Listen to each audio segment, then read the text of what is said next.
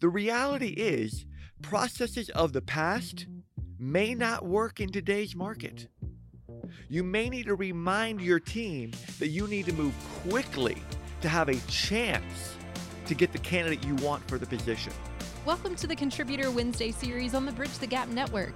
This series is sponsored by Peak Senior Living by Functional Pathways.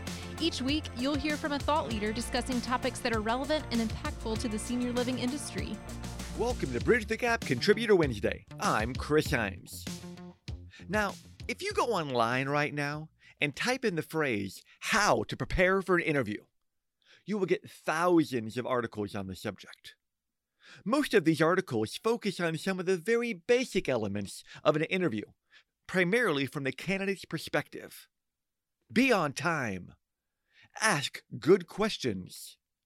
Dress professionally. Research the company. Sound familiar, right? Now, I'm not suggesting that we overlook the basics, because many times candidates need some of these basics. Perhaps they haven't interviewed in a while. But unfortunately, most of these articles stop after covering these elements that are specifically driven for the candidate.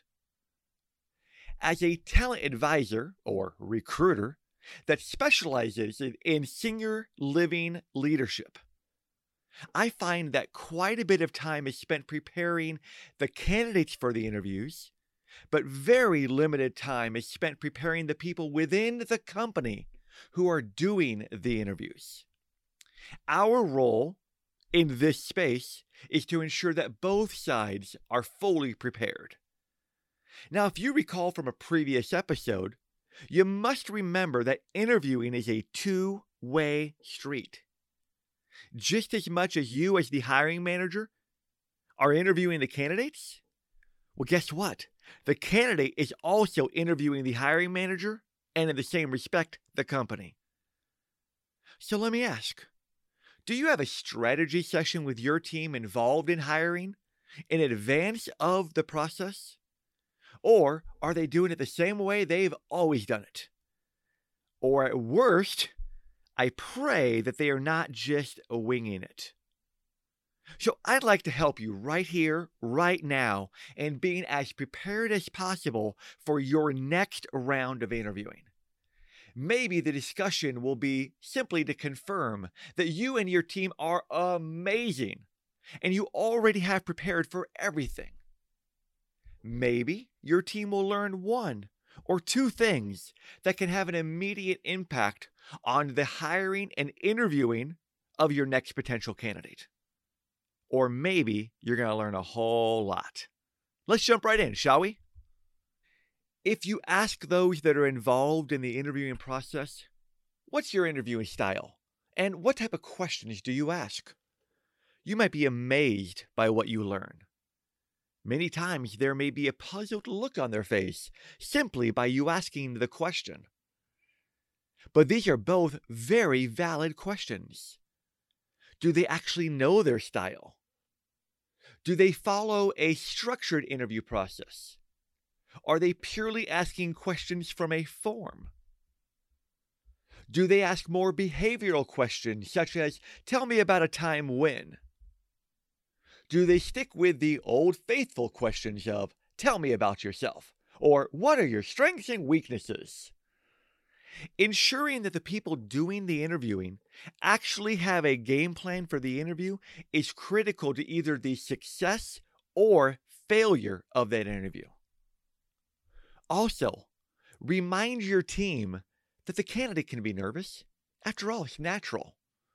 So the quicker that they can break the ice and build a little rapport, the quicker the candidate will become more at ease and the interview will go much smoother. Next, let's talk about a clearly defined process. As we talked about in a previous episode, having this clearly defined process is one of the keys to success in this hyper-competitive market. If you don't recall that info, I suggest you go back and listen to episode 92 that was played in February. Ensure that all the people involved know what this process is actually going to be. Far too many times, only some of them know. You want to ensure that there is a clear message on process. Even more important is that you actually want to have a clearly defined process. Hint, hint, it's in the previously mentioned episode. Who's involved? Where? When? What will the steps be? Can any of these steps be combined together to expedite the process? Who will be making the offer? Who has to approve the offer? The reality is, processes of the past may not work in today's market. You may need to remind your team that you need to move quickly to have a chance to get the candidate you want for the position. Having the mentality, if we lose them, we lose them, will hurt you tremendously in these market conditions. There are very few reasons why an interview process should not be able to be completed in 7 to 10 days. Anything beyond this time frame will run the significant risk of losing good candidates. Next, make sure that the people doing the interviewing are selling the opportunity, the company, and the culture.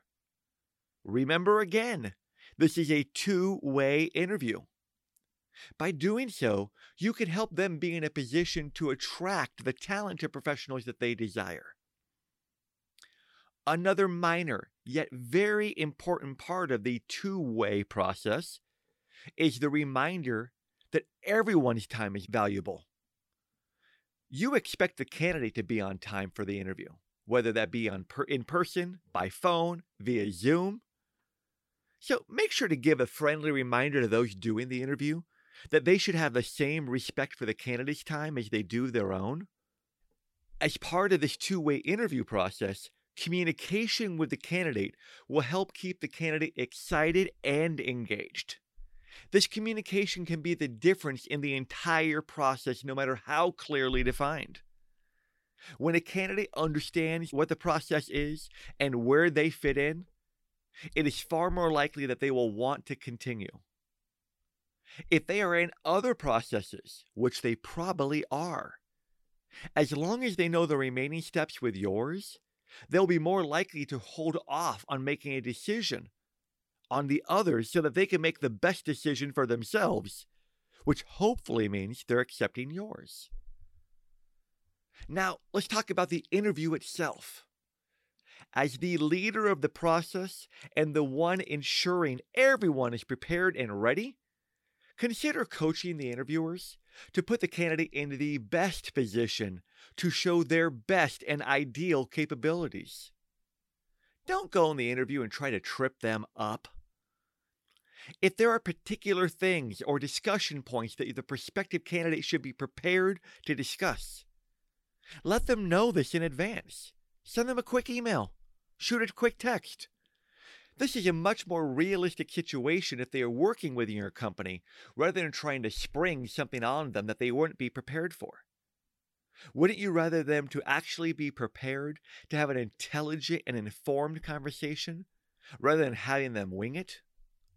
After the interview is completed, ensure that everyone involved knows who to share their feedback with.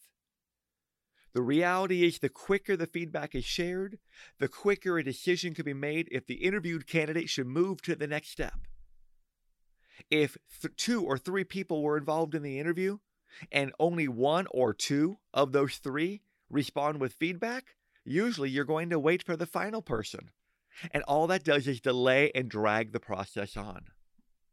Does your company use a debrief form or an interviewing grading form? If so, does everybody know that? Is a summary paragraph to be sent, or simply a thumbs up or a thumbs down needed to be relayed? Make sure they know how to communicate this with you. A final point to remember is that the interview process reflects the values of your company and the values that that company places on each candidate and, by extension, each employee. Every form of an interview is a form of PR for your company. Is it good PR or bad PR? Make sure those interviewing are great ambassadors for your company by conducting a professional interview, by communicating honestly, by basing the hiring decision on an honest and objective evaluation of each candidate's capabilities. Not only will you make great hires this way, but you'll build goodwill in the community and with professionals, and you will enhance your future recruiting efforts. Now, I bet you thought preparing for an interview just meant, what time am I meeting the candidate? I truly hope that these tips will help you strengthen your preparation and will make for greater hires. It's now time for our mindset moment. Unless you've been living under a rock that does not allow for listening to podcasts, you know that Bridge the Gap is hosting its second annual VIP experience this August. The theme of this year's experience is Dream Again. Well, of course you know this. You're listening to the Bridge the Gap podcast network. Dreaming big just so happens to be the theme of this month's mindset moment. Those that know me know that I am on the extreme edge of being a glass half full kind of guy. Almost to the point that the liquid of choice in that glass is about to pour over that edge. I am a big believer in having dreams. I'm not just talking about goals or New Year's resolutions or a to-do list. I'm talking about dreaming big. Because dreaming big gives your mind and heart the ability to have possibility thinking. Dreaming big gives you a chance for greatness. Having a BHAG, a big, hairy, audacious goal, like we spoke about several months ago, allows for you to dream bigger and better.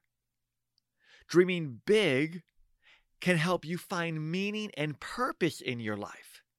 It is so easy to feel like the things that we dream of just don't matter because they are too far off or too difficult for us at this stage in our lives. But your dream is worth pursuing. If not for dreaming, then how do we know what's important? How will we ever get there if we never start? There are a lot of different ways that dreaming big gives your life purpose and meaning. When people dream, they set their sights on something even bigger than themselves, even when it seems impossible. All kinds of great things can happen as a result. Career changes, relationships deepen, new skills flourish. Dreams have all sorts of positive impacts, both personally and professionally. The old national radio host, Casey Kasem, did the weekly countdown. He used to say at the end of every weekly countdown, keep your feet on the ground and keep reaching for the stars. Many have been quoted with the saying, shoot for the moon. Even if you miss, you'll land among the stars. Don't settle for less. Strive for more. It costs you absolutely nothing to dream. The reality is, you have the ability to change your life. And if you dream big, you have the ability to change the lives of so many with just one dream. So let me ask, what's your dream? What are some of the incredible things that you want to accomplish? Decide on those dreams and go for it. Alrighty, folks, that is it for this month's Contributor Wednesday episode. If you have any comments, questions, complaints, or even conundrums on the subject of prepping for the interview, or my thought on dreaming big from today, please message me on LinkedIn. Stay tuned for next month for the next chapter in our recruiting and mindset adventures. Again, I'm Chris Heinz. Thank you so much for listening to this week's BTG Contributor Wednesday. Please make sure to connect with me on btgvoice.com. Thanks for listening to the Contributor Wednesday series on the Bridge the Gap Network, sponsored by Peak Senior Living by Functional Pathways. For a full library of episodes, visit btgvoice.com.